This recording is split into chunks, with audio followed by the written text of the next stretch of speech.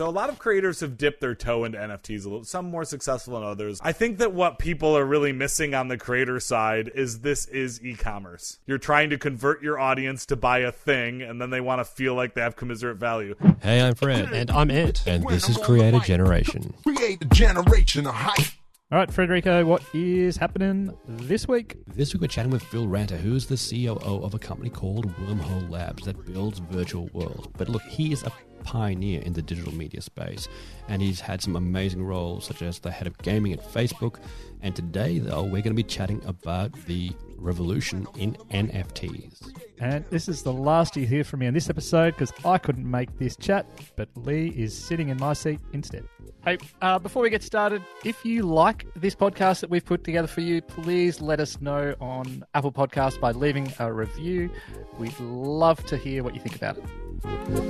Hey everyone, welcome back. And today we have Phil Ranter with us. Now, Phil, as we always do, we like the guest to do the introductions because we always never can get it quite as good as the guest does. So I love it. Please. Yeah, I'm all about it. So today on the podcast, we have Phil Ranter. So I've been working in digital media for about 15 years, first as a creator, and then I moved over to the business side. So early in my career, I had a show on superdeluxe.com, and I did a lot of mobile content and mobisodes for Verizon's Vcast and other digital outlets. This was all pre-smartphone. My career on the business side started taking off when I was employee number 9 at a company called Fullscreen, where I was tasked with running their creator division. We didn't know what that meant. We didn't know what a creator network was at that time, but we grew pretty quickly, and within 3 years had a successful exit to Otter Media, which is a joint venture between Chernin and AT&T. And then I went over to be chief operating officer over at Studio 71, which was another kind of digital management outlet. Had a successful exit there to ProSieben.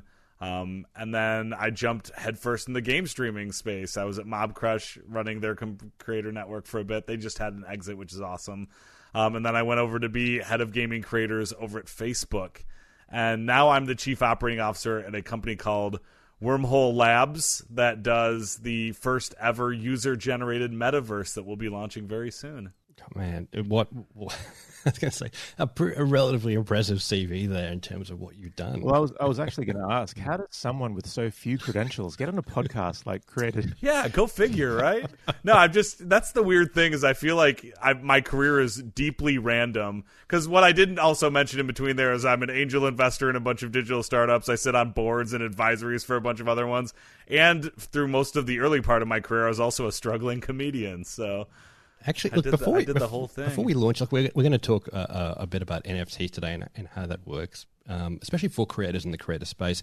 But let me just tell me about this comedian element. So when I was in college, I did a lot of stand-up and improv comedy. I went to college at University of Michigan, so not necessarily a comedy hotbed, but they had a stand-up comedy club and an improv comedy club close to campus. So I was just a regular rat there where I was just doing as many shows as I could. And then the show that I shot that sold to Super Deluxe was a semi-scripted show that I did with a bunch of people who were part of the Ann Arbor, Michigan comedy community. One of them is actually Tim Robinson, who now has his own sketch show on Netflix. So he was just a 22-year-old kid like I was at that time, but you know, we were just kids with cameras, but he went out and made good on it.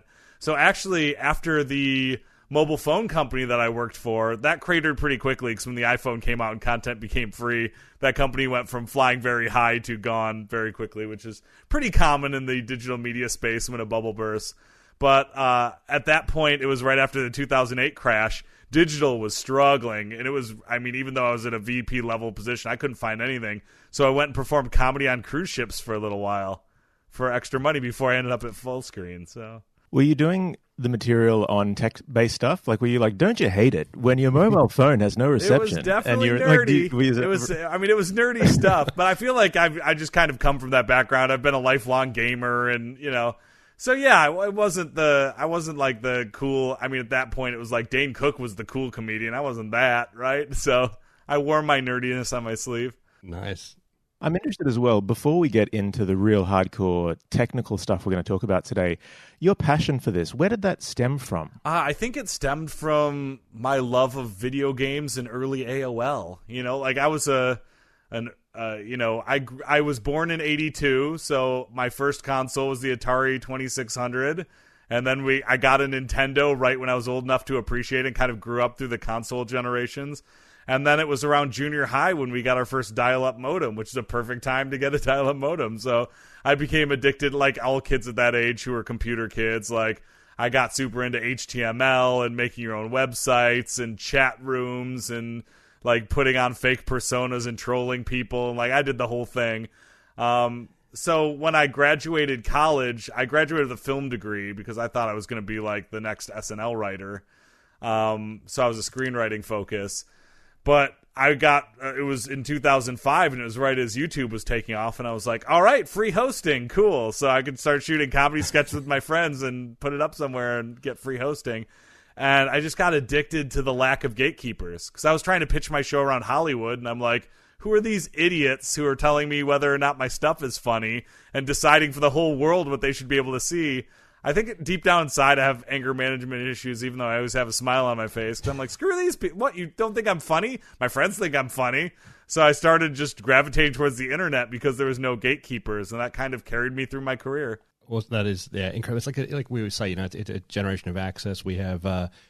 there's so many opportunities, but there's no gatekeepers, so everyone's flowing onto these platforms, and now everyone's vying for attention and trying to find a way to make money here, isn't it? It's one of those things that just keep evolving. I was actually just in a previous conversation with someone, and we were sort of reminiscing about the old days, which is like 5 years ago, where people were like, oh, you know, YouTube, how are you making money there? Or how are creators making money there? And now it's not just YouTube, but there's a myriad of opportunities to make money and, you know, grow value. And, you know, one of the big areas that's coming up is NFTs. And it's something that I think a lot of people are talking about and a lot of people also don't know much about.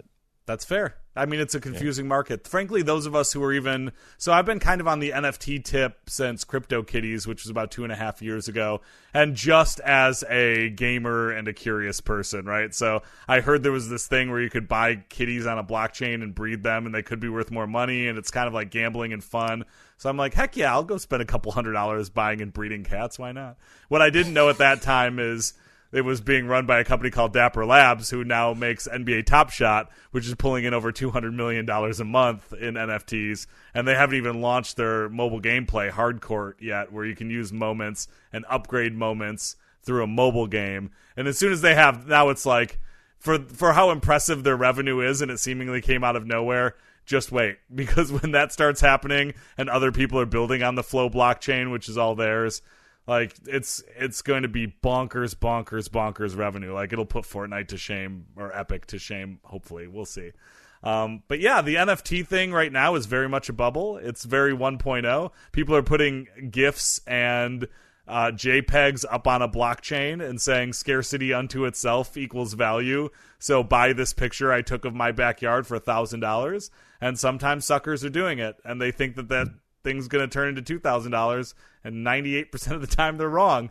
So we've got to wait for all the chaff to go away in order for us to get to 2.0, which is NFTs, which I don't think I even explained what NFTs were leading into this, but I probably should have. But let's do that. Let's because there are, like I said, especially in the creator space, like a lot of creators are interested because they've heard about this new concept, but they don't quite understand how it works. So maybe let's go foundationally up. I'll try to. Let's start with what NFT stands for.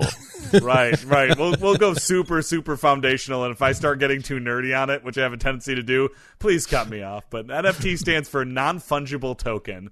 So fungible just means that it's able to be traded for something of equivalent value. Like $1 is fungible. I give you $1, you give me $1 back, we feel like we're even. You wouldn't say like the serial number on that dollar is different than the serial number on mine, so you owe me. Like, it's fungible. It can be traded back and forth. So non-fungible is nothing has equivalent value. Everything is unique. So even if I have, say, an NFT of a picture of a cat, and you have an NFT of the picture of the same cat, but one is serial number 3 and the other one's serial number 6, they can have different values, right? You put them up on a website, one might sell for $6, one might sell for $10. So, and a token is just something that exists on a blockchain, which is kind of like any other token. It's something that represents a thing of value, like the way you used to get arcade tokens when you were a kid and drop it in a machine and it was worth 25 cents there, right? So put them all together, and it's the things that have unequal value that live on a blockchain, right? And what a blockchain means is it's something that lives within a anonymized ledger online where, so for example, Bitcoin is on a blockchain, or Ethereum, you might have heard of those things, or anything else that's on Coinbase. And these things just live as data files on top of the blockchain. So they're stable because they're decentralized, which means they live across a lot of servers. And there's a ledger of ownership saying that it's gone from this wallet to this wallet to this wallet. And that unto itself makes it a really interesting commodity because it can be traded. Like if Elon Musk owned it before, then it would be worth more value because of the chain of ownership before it. So it's a very Wild West market right now, and anything can be on the blockchain that can be a digital file, and people are just trying to figure out what to do with it right now. And of course, like they always do on the internet, they pick the most boring thing first, which is mostly JPEGs and GIFs. Some of them by like cool artists like Beeple, who deserves every dime that he gets. A lot of it is like, I don't know if you read the article about a filmmaker in New York who sold his fart as an NFT. There's a fair amount of that, right? There's a fair amount of junk, but that'll all clear out in this generation when they realize that there's no value to something that's scarce, but, you know, it's scarce and that's it, right? Speaking of junk, a friend of mine sent me a post about an NFT, which is basically for ladies who get unsolicited dick pics from people. What they can basically do is take it and make an NFT and basically get the person who sent it to them to buy it back for them so that they that they can have that. And it was an interesting model. I thought it's one of the scariest parts about NFT is, I'm sure you've talked about this on your podcast, but the DMCA governs a lot of takedowns, right? The Digital Millennium Copyright Act is the thing that says like websites aren't responsible for everything that's uploaded to the website unless they see it. So you have to make best efforts to take something down if it's someone else's IP or something. On a blockchain, once it's minted, so once it exists on a blockchain, it's there. So like DC came out with a thing saying, hey, I appreciate that everyone wants to put Batman stuff on as NFTs and then sell it. You can't do that, right? And if we find you doing it, we're going to sell the person that buys it, the person that minted it, the website it's on. We're going to sue everybody, right? So, and there's going to be a lot more of that in the future. Like the scary part, what if somebody puts revenge porn up on the blockchain? Can't take it down. It's there, right? So the only way to really nail it is to like shut down every point of access to sale. And that's complicated too, because a lot of it's happening out of Russia or Ukraine or Southeast Asia or like places where American governance doesn't exist at the same level. So yeah, NFTs are the most frightening thing happening in the world right now and the coolest thing happening in the world right now. Like so many digital things, you know? But look, NFTs actually have been around for a while. What sparked this particular interest in it at this point in time? So the global interest of it was sparked in two separate ways. So one is ICOs or coins like, you know, Bitcoin, Ethereum, everything like that started spiking in value again. And all of this stuff is cyclical, whether or not it's a pump and dump or a scam or scheme, whatever, you can decide that for yourself. But for some reason, Bitcoin, which everyone thought was possibly dead and it was never going to get above 20,000 again, went back up to 60,000. And in the blockchain universe, when there's excitement around one coin, it has a tendency to rise everything. So Ethereum spiked, altcoins spiked, everything spiked. So a lot of these companies that are doing NFTs actually make a fair amount of money by starting their own token. So they do their own ICO. Like Flow is the token of Top Shot. So when these things have a lot of value, they find themselves with a lot of money. And that happens both ways, right? So one is the people who are actually minting it. They know that they can go out and sell that token and then make a ton of money on the token sale alone, and the utility of it is the NFT. And on the other side, there's a bunch of people who are sitting with a bunch of tokens. They might have like all of a sudden ETH 10x'd, right? So Ethereum 10x'd in value, so they find themselves from having $10,000 in ETH to having $100,000 in ETH. And they know the second that they take out that money from their wallet, the IRS comes knocking on your door and they say, all right, here we go. It's time. Give us our $40,000 from that. And they don't want to do that, right? So instead, what they're doing is going out and buying NFTs with it because they find themselves flush with money. It's a different way to diversify your investment. So those two things kind of came together along with the launch of NBA Top Shot, which was the first kind of fun NFT thing that happened that was super fun and accessible, and you can buy it in US dollars. And you can collect moments from NBA history, and it feels like you're opening up basketball card packs. And that just blew up as well. So all of these things kind of came together into this witch's brew of, good press stories, and then it just kind of blew up from there. Look, you said obviously the first foray has been pretty boring in terms of GIFs and so forth, but it seems like when you combine something like passion and the idea of the NFT itself, like like you just explained, with the basketball example, or the sporting example generally, it can really gain a lot of traction really fast. Yeah. Oh, absolutely. And frankly, what Top Shot is doing is about as good as it gets right now. But it's also, you can think of, we're all smart guys. We all live within digital. You can think of a billion ways they could be doing it better. Like, how can I actually display the moments that I bought in an interesting way? Right now, you can string them out into a video and they put music behind it, and then you can share it on social media. That's fine, right? It'd be so much cooler if I had like a fully virtualized basketball court and then I was able to put them around. Or like what they're doing with Hardcourt, where you can play them like a game. Right? That becomes interesting. And they've even teased the idea of, well, you'll be able to level up your moments. And then, so one moment might become more valuable if you play them in the mobile game and like gain experience points, like it's Final Fantasy, right? That starts to become really interesting because it's interactive. And then it starts to become really, really interesting when they have this idea of lending. So like, if you're an influencer, I can lend you my LeBron James moment, and then you can go like play it in a game or put it on a stream, and then I get it back because it was just lended. But on the ledger it says, hey, PewDiePie had this for 48 hours, and immediately it goes from a $5,000 moment to a $30,000 moment. Like, all of these innovations are going to be what really sparks something interesting. Right now it's like people are still kind of like throwing spaghetti against the wall and seeing what sticks.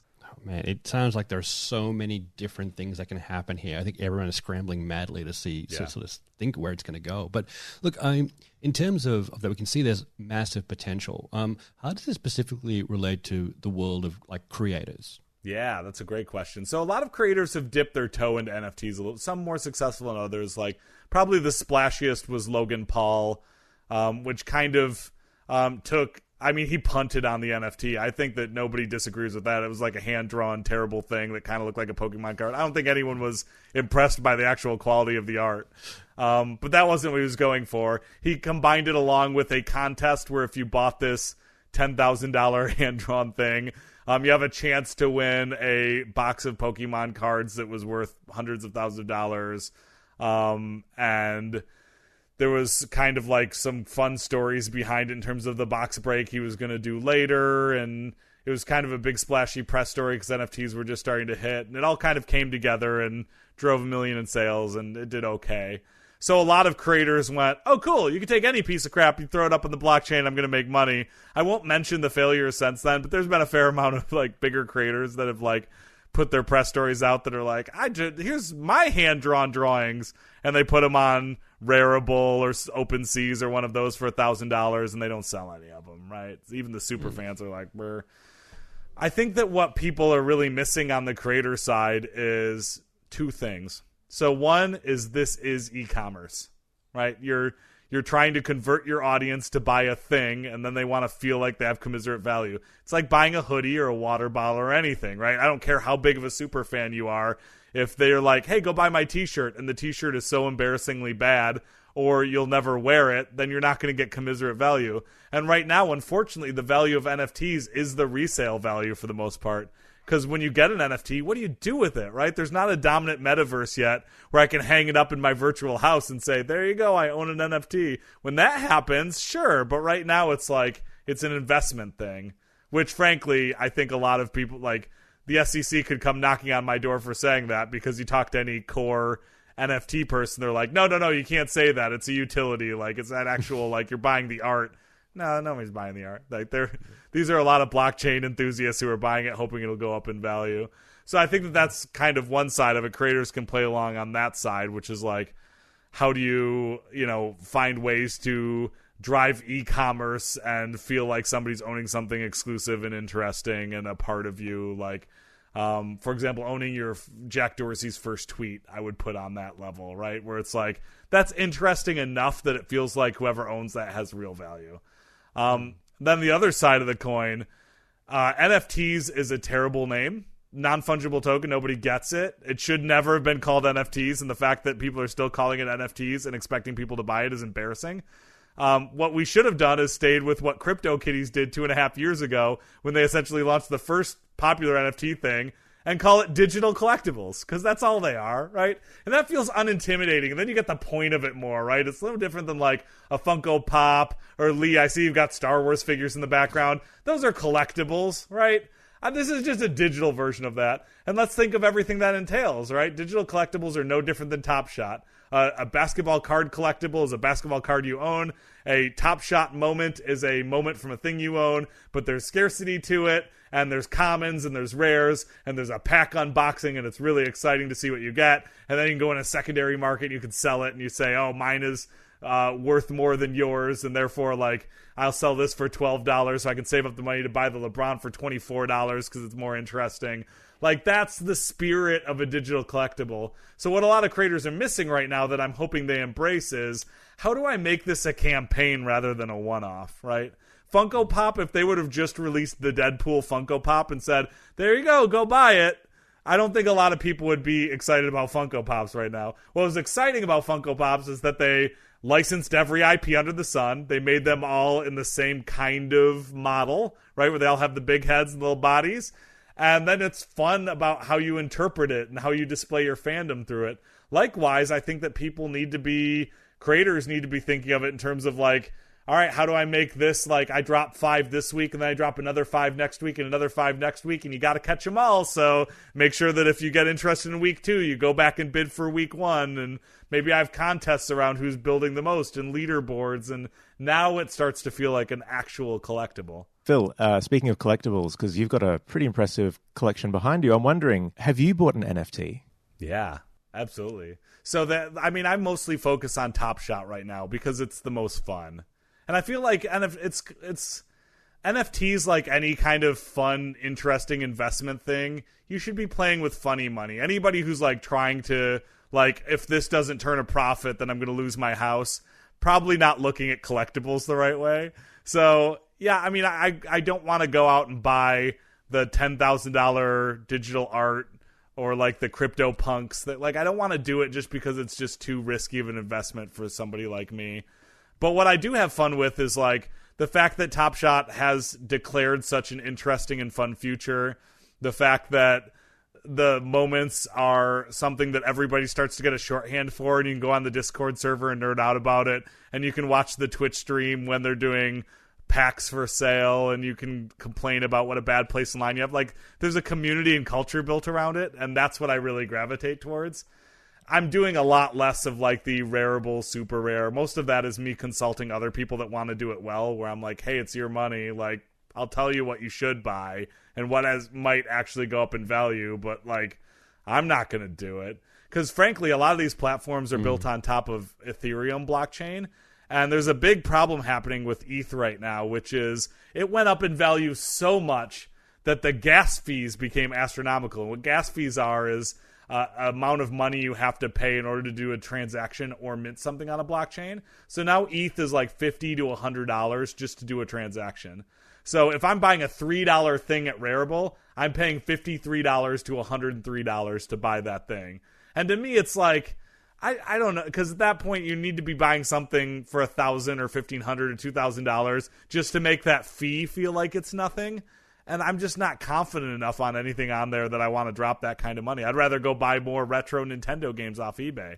Yeah, well, that was where I was really thinking, is that until we hit that period where the, Ready Player One Oasis is a reality and everything is virtual, what that future is going to be in the interim. Yeah. That's also a way, I guess creators could do it. Like they've been talking about, well, can I make my videos an NFT, right? And, what are the implications of that long term? Like, can I get if somebody else owns it, can I get recurring, revenue from it when it's sold and that kind of thing? Do you have any thoughts on that?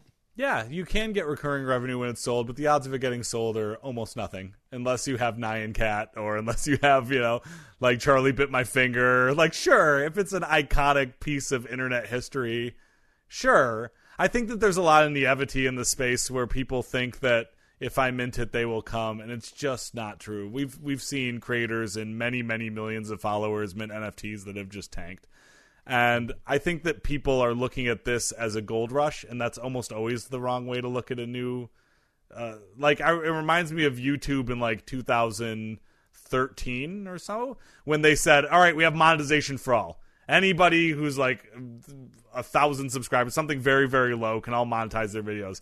And what happened is exactly what you thought would be happen. Everybody stole all the Vines, and they uploaded Vine compilation channels, and they created terrible, terrible clickbait, and it just became this horribly like scammy gold rush land grab. And a lot of those channels went away pretty quickly. Some of them were able to scam for a month or two, but they didn't build lasting careers. And frankly, more of them failed than succeeded. And the ones that really survived were the ones that said, okay, monetization on YouTube is a thing, and you can do pretty well with it. How do I build something that lasts for 10 years or 20 years or 100 years? How do I build real IP? And I think likewise, the people in the NFT space who are going to do well with this are not people who think like, oh, how do I mint my videos as NFTs? Because what are you really adding to the world by doing that, right? Like, at that point, what are you giving your fans that's not just a cash grab? It's junk, and you know it's junk because your fans have already seen it on YouTube. Like, you're taking your fans for a ride, and it's going to have no resale value. If what you say instead is, like, oh, I am this, like, let's say I'm Rooster Teeth, and I've got all these behind-the-scenes outtakes from us doing Red versus Blue in those very early days when it was just a bunch of kids in an apartment before we hit it big. And I'm going to mint that as an NFT. Now we're talking, right? That's a piece of internet history that's fun and exclusive and interesting. And if people come at it with that mindset, they can do exceptionally well. Unfortunately, most people aren't coming at it with that mindset. Yes, also the aspect of it is around accessibility too, right? Because people are going NFT mad but don't realize like so much of the audience or people who are their fans can't actually transact or don't know what to do with it. Yeah, I mean, I don't know if anybody has tried to set up a MetaMask wallet recently, but it's terrible. And it's even worse to try to get money into that MetaMask wallet. Like, that's another thing, not to keep talking about Top Shot as like this perfect symbol because they've got their own problems, but you can transact in dollars. And yes, it does have to open up your Flow wallet, but it feels like an Amazon checkout. It's very, very easy. Except the only difference is they have the extra step of, instead of Amazon saying, pay me $40, and you go, okay, and here's $40, it says you have to load your wallet. So load your wallet with $100, and then you can keep transacting out of that, like PayPal, right? So they're doing it right, but the other platforms, yeah, there's a reason why relatively few people are actual buyers on things like OpenSeas and Rarible and all of those. It's because you need to have a computer science degree to figure out how to put money into your wallet, right? And it's a lot of people with a lot of, cryptocurrency just trading NFTs back and forth and inflating the value. And I have a feeling once those things go away, we're going to start seeing things that are actually priced at the value they should be priced at, right? Like, a piece of art from a new artist probably shouldn't be sold for more than $10 or $20 because you're a new artist and you're establishing yourself. And it might go up eventually as you become the next Beeple. But for now, you shouldn't be putting everything on the, on the blockchain for $300. That's stupid, right? You're not worth that much. And the same way with like YouTube videos, right? Once CPM started leveling out and you realize monetization for all might not be the right way because it leads to too much crap, then you start to see the real businesses emerge. Mm. And like that's the other side of like a lot of creators are asking. Some of them are like, they're genuinely interested. Like, what can we do in the NFT space? If I put one out, will the audience buy it? Is there actually any value in it long term? But yeah, the accessibility issue is one thing, but also it can alienate an audience, right? If they think you're doing generally I think audiences are getting more understanding about creators needing to make money, but if they're doing something that seems like a blatant cash grab or they're being gouged and only some part of the audience can partake in it, especially you might have a mega fan who can't partake in it, or especially if your fans are young, for example, and they don't have access to, the wallets and the ability to put cash in them, that can really put an audience offside, right? Oh, yeah. Well, I won't use names because I don't want to diss anybody for not understanding the market, right? Like, everybody's trying their best. But there was one creator who has a mostly young male audience, like under 18 young male audience, very, very big creator who minted NFTs, put them for sale on one of those sites where you have to download a crypto wallet and put in your social security number in order to do it, minted the NFTs for $1,000 a piece. And it's like, what are you doing? Like, don't you know your own audience? No one in your audience has $1,000 to burn. Nobody in your audience wants to put their social security number into anything. And the NFTs weren't that exclusive or interesting, right? It was like, it was clear that it was something that was done in a night and not done with love over many weeks that would warrant $1,000 price tag. So yeah, you can alienate your audience like crazy. You've just got to, I mean, that's the thing is like all sales should also be a partnership. Like I sell you a hoodie that's got my logo on it for $30. You get $30 worth of use out of it. So you don't leave going like, oh, I got screwed. A lot of creators don't think that way. They think that this is like, how do I get as much money as I possibly can? And those creators tend to go away a lot faster. The ones that give back to their audience and think of their audience as partners in all of this, they're the ones that have been around for 15 years and will be around for 15 more. Yeah, and that does seem to be a trend with the big creators we work with who are looking in the space and thinking, well, how can I actually add value in this? And, you know, they're looking at it more as a test and a foray into it rather than a cash grab. And I think that's probably the right way to do it. Yeah. But there are, like you said, a lot of pros and cons. And I think one of the cons that obviously we're seeing a lot of and people aren't thinking about as much because they just don't understand the process is the environmental impact of NFTs. Yeah, absolutely. Yeah. And frankly, it's an Ethereum and Bitcoin issue, right? Because what a lot of people don't realize is those gas fees that you're getting is really the cost that it takes to pay off the miners. And the reason why it costs $50 to $100 is that's how much electricity they're burning through in order to, I mean, not to overly simplify, there's other reasons, but it is like that's the environmental impact you're paying for. It's essentially like a carbon offset tax, for lack of a better term. But there's a lot of really nimble blockchains. There's a reason why you're not paying those kind of gas fees on Flow for Top Shot. Those are, I mean, I don't want to get too much into the technical reasons, but they don't use as much, right? They're more carbon neutral than others.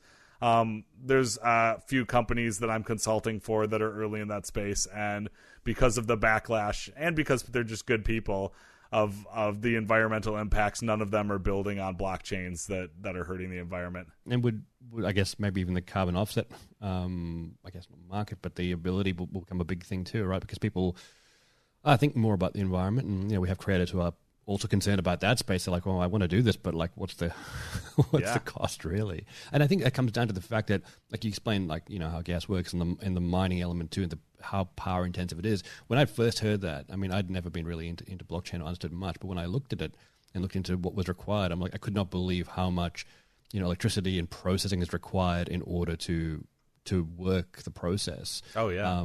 And look, we'll put links in the show notes so you can understand this process better, because it is like we'd spend a whole session just explaining how this works. Mm-hmm. But yeah, it is really intensive in energy and therefore intensive on the environment. So that'll be another thing we've got to watch out for, especially as popularity increases. Well, it's funny. I think that a lot of people have a misconception about mining, because the idea of mining Bitcoin, which is digital, and then being able to get it and then make hundreds of thousands of dollars each time you mine a tranche of Bitcoin seems foreign to people. My favorite way that it's explained is it's like Willy Wonka and the Chocolate Factory, where you've got the candy bars and you're just unwrapping one after another trying to find the golden ticket. And it's the same way, right? Is that what you're doing when you're mining for blockchain is trying to kind of like decrypt two sides of things and match them together and say, nope, that's not right. Match those two together. Nope, that's not right. And again and again and again until you're the one that finds that next group of blockchain, right? Or that next bit of Bitcoin. So in order to do that, you have to have, most of these are like server farms with tons of computers running like crazy on very high-end equipment to just match things as quickly as possible over and over and over again. And the energy consumption is crazy just for the chance of maybe finding some Bitcoin. And if you do, you get a huge payday. You can make hundreds of thousands of dollars. But for the most part, you're running all these servers and you're just failing. And you're doing like another $100 electricity bill, another $100 electricity bill, another $100 electricity bill to maybe someday spend $30,000 in electricity to maybe make $200,000 in Bitcoin. And that's how these miners work.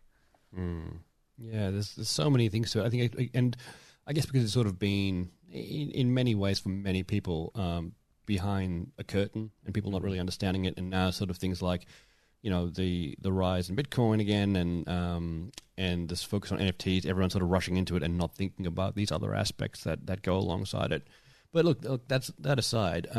What do you think then is the ideal approach for a creator at this point in time? What should they be focusing on going forward? If they are interested in the space, how should they approach it? Yeah, absolutely. I'd say that when you're coming up, first of all, if you're sitting with a sheet of paper trying to figure out your NFT strategy, just write digital collectible at the top of your paper and keep reminding yourself of that, right? If it's something that doesn't feel collectible, you probably shouldn't be doing it.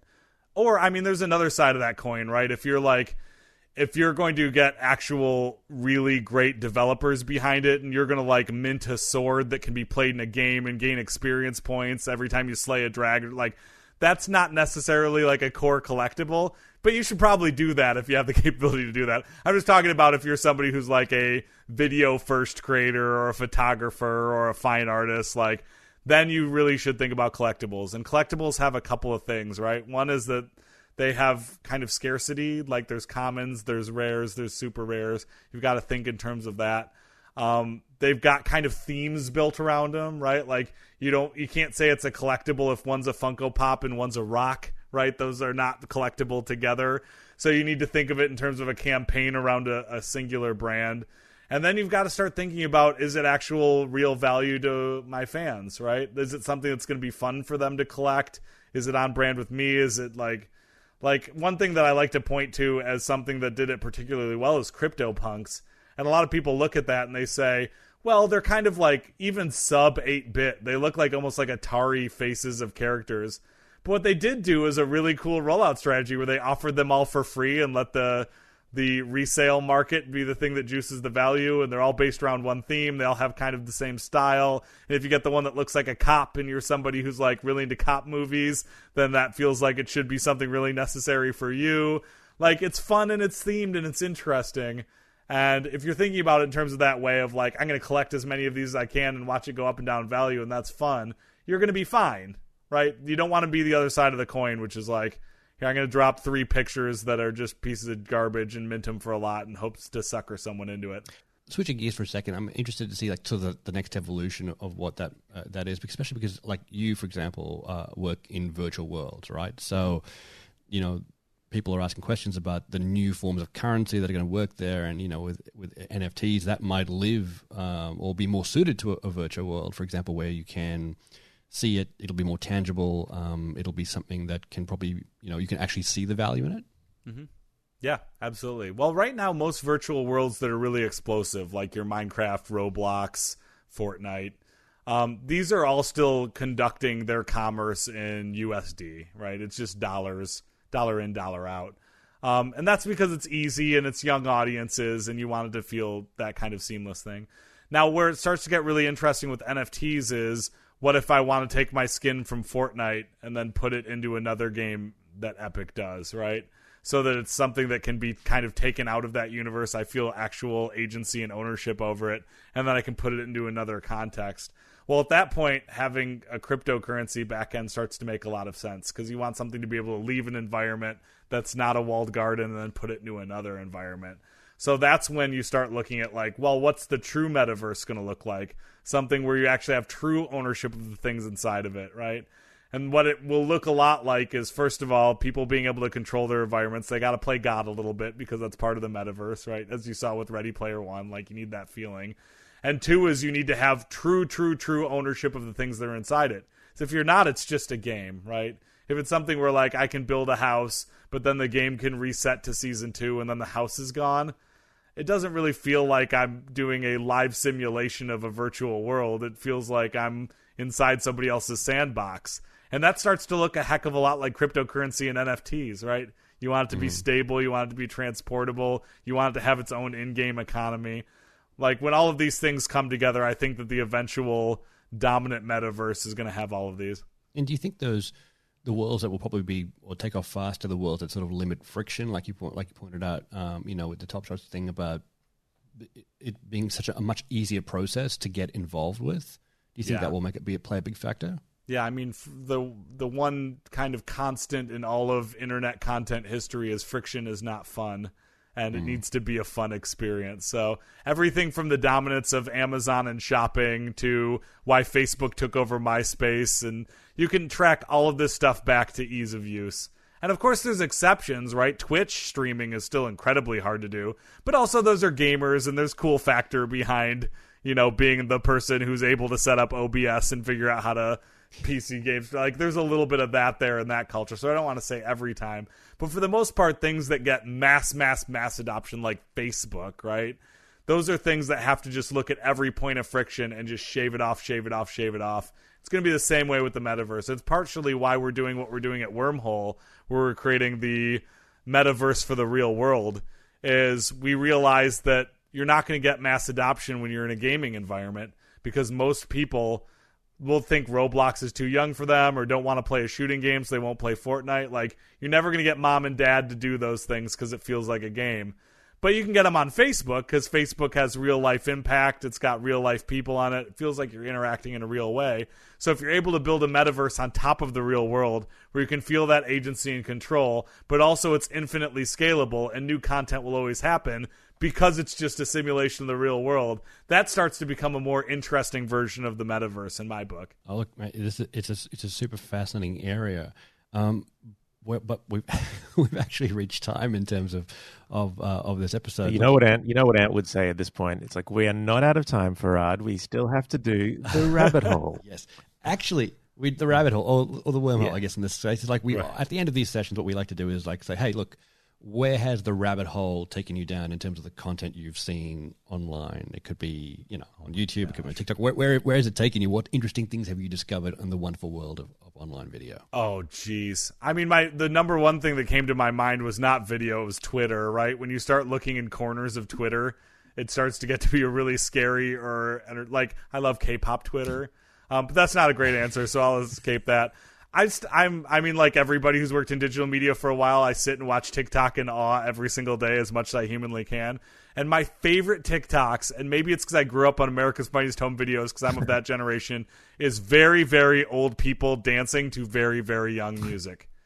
And you can see a lot of it, like the most like ratchet hip-hop song in the entire world that you can hear with swear words, is talking about sex, whatever. You will see a 90-year-old grandma doing a very, very fun dance to it, and it just brings me infinite glee. How about you, Lee? Where have you been? I mean, as you know, I really like Screen Junkies. Screen Junkies then leads me to Fandom Entertainment, which then leads me to the Sen Network.